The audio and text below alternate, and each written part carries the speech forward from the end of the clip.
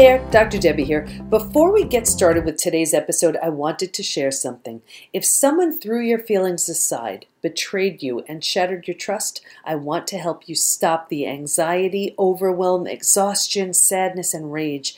I know how you feel. Maybe you don't feel confident. You don't have the bandwidth. You're so tired of trying things that don't work, and you're wondering how you can ever recover, let alone feel confident and happy.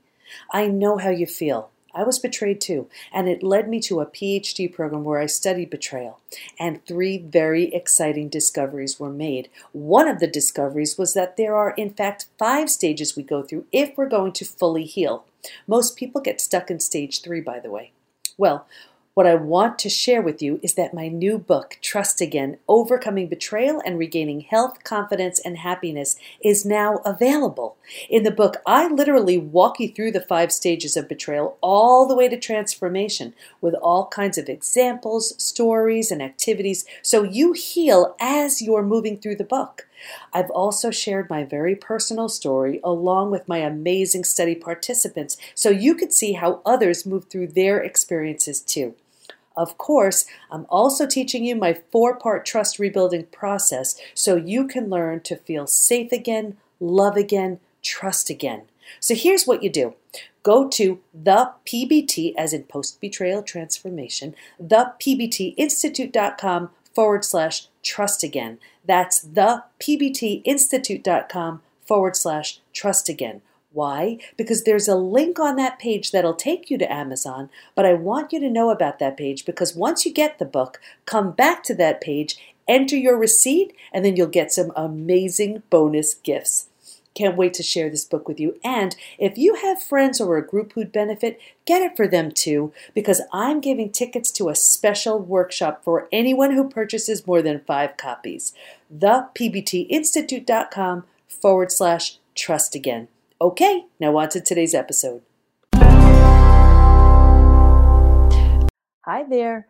So I want to talk about a topic, and this may seem kind of odd, but it came up yesterday. So just to familiarize you with what yesterday was, I have the PBT Institute membership community, and one of my favorite parts is that every week I host a weekly coffee chat where everybody just comes and it's a Q&A and they bring their questions and I get to just to hear what's going on with everybody and just give whatever insight I can and hear what's going on with them. And it's just an amazing, amazing time to connect. So yesterday, one of the questions that came up was about how do you know when you're trying to identify, let's say there's a negative thought and we don't want to run from it, but how do you know when you've kind of thought about it as much as you can?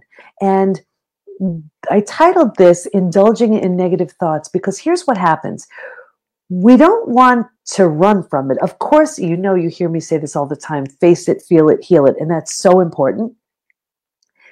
But then there comes a point where we've faced it, we've gone down that rabbit hole so many times, coming out with no new information than the last 1,000 times we've done it. For example, let's just take food, and let's just say you binge on potato chips. And you know what happens when you walk over to that cabinet and grab the potato chips. At some point, you're going to reach the bottom of the bag. It happens every single time. So as you're walking towards the cabinet to grab the potato chips, you want to ask yourself, what am I doing? What will be the result of this action? We've done this so many times, right? And you want to stop and question yourselves. When it comes to something traumatic, like healing from betrayal, it's the same thing, but on a much bigger scale, because you definitely want to feel those feelings because there's no way to heal from them unless and until you face them and you feel them. But at what point have you felt them enough? And now it's almost an indulgence. And indulgence sounds so mean, but here's why it's an indulgence. Once you've thought about it often enough, what happens is you're creating these neural connections, these loops in your brain, and like tracks in your brain, and they become hardwired. Like if you pour water down rocks, it will travel down the same path over and over and over again, and eventually it becomes a very well-worn path. Same thing. Let's imagine a snowy day, right? And then who wants to think of snow now, though, right? But let's just imagine a snowy day, and you walk outside and you pave a path, right? And let's just say that path takes you nowhere, but you walk on that path day after day after day. Eventually, it's really well worn, right?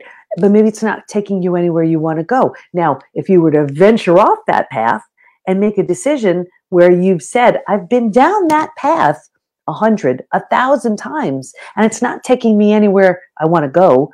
What would happen if I go down, go in this direction? And then you think, well, I don't know what that looks like, right?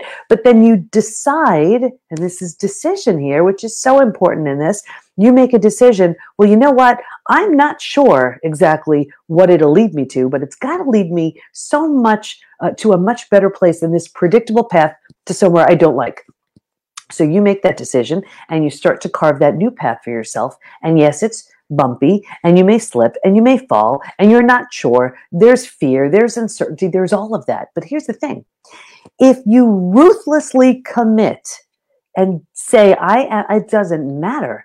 I am dedicating myself and my time to walk on this path and I will not go on that other path again. Eventually, think about it. That new path will be as well worn as the first.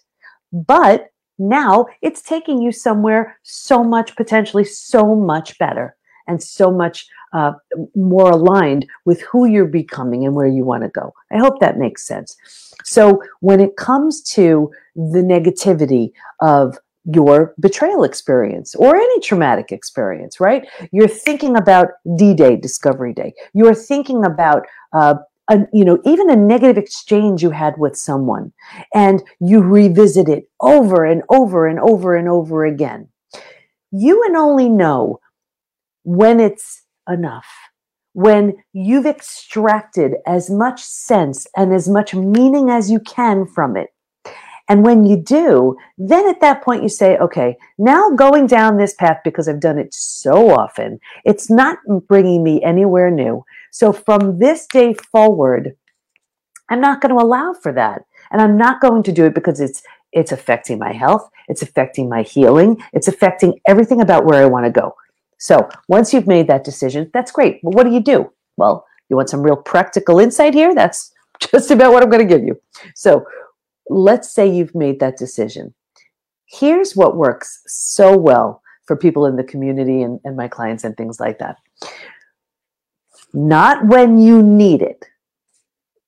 When you are in a good space, what you want to do is you want to think up the most amazing picture, right? That gives you a sense of peace and calm, either a scenario, a situation, an image, just some sort of visual, right? Like it could be a beautiful sunset, a beautiful sunrise. It could be a scene with someone you love. If you have kids, with your kids. If you have pets, with your pets, whatever it is for you. You want to picture that scene. And now you want to infuse it with as much color and emotion and using every sense you have to make it so bold, so bright, so vibrant. Once you have that image and that feeling, you want to lock it into your mind. It is so bold, so bright, so vibrant, and you can just call it up whenever you need to. Okay? So once you have that picture, lock it in your mind. Now, when you're going about your day and then you're either triggered or you're reminded of something painful or something. Now, remember, again, you're deciding when you're just indulging in that negativity and following that tape loop that's been created and that track that doesn't bring you anywhere you want to go. Having said that, so we're not numbing, avoiding facing something. This is when you've done it enough times and it's truly time for something different. So you have that picture that you've created in your mind. You brought up all the colors and the every sense you can, the emotion that it makes, how it makes you feel, all of that, right? You have that. Now, something happens in your day, right? And it's triggering that go-to response, taking you down that rabbit hole of negativity, and it's going to affect everything and that you do after that, right? You're not going to be happy when you see whoever you're going to see, or it's going to affect who you speak with, and it's going to affect what you do. It may impact what you're eating, because now you're like, it's just a bad spiral that's going on. The second you feel that, what you want to do is, before that also, just put like a rubber band or something on, right? Just something as some sort of reminder.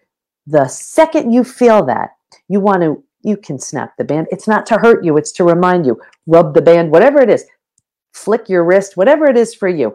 And that's your signal to, at that point, stop yourself from going down that slippery slope you've been down a million times. So you rub the band, snap the band, tap your wrist, whatever it is for you.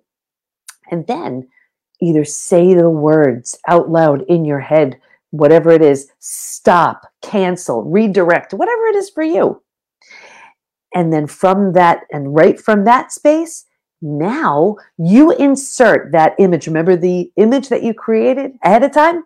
You insert that image, because here's what's going on. It's impossible to think of two things at the same time, right? So you feel that feeling, you know where it's going to take you. You've made a decision. At this point, I'm not willing to indulge in that anymore. It doesn't help me. It only brings me down further. It's preventing the healing that I deserve.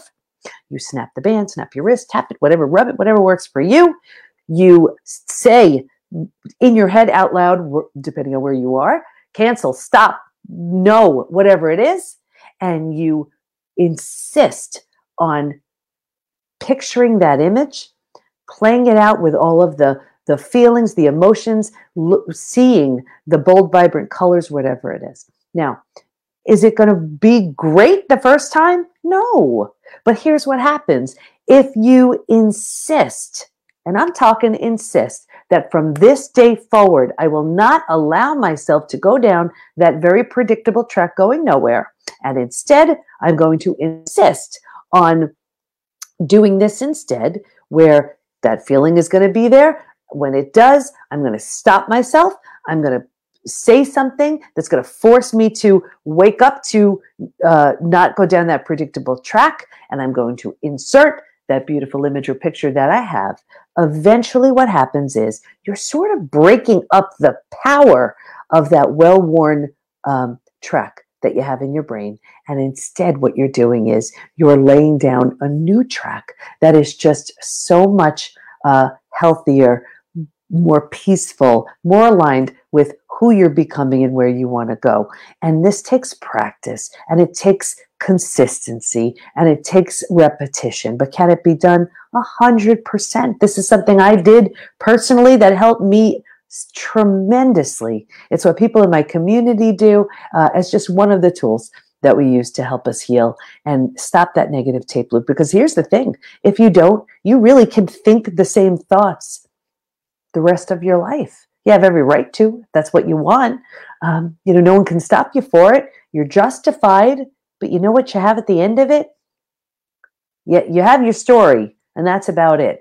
But if you want to create something so much better, it takes doing something so much different and so much more different and so much more differently.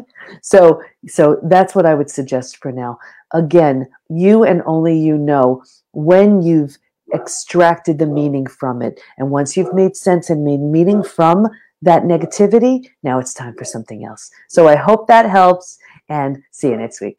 Bye-bye.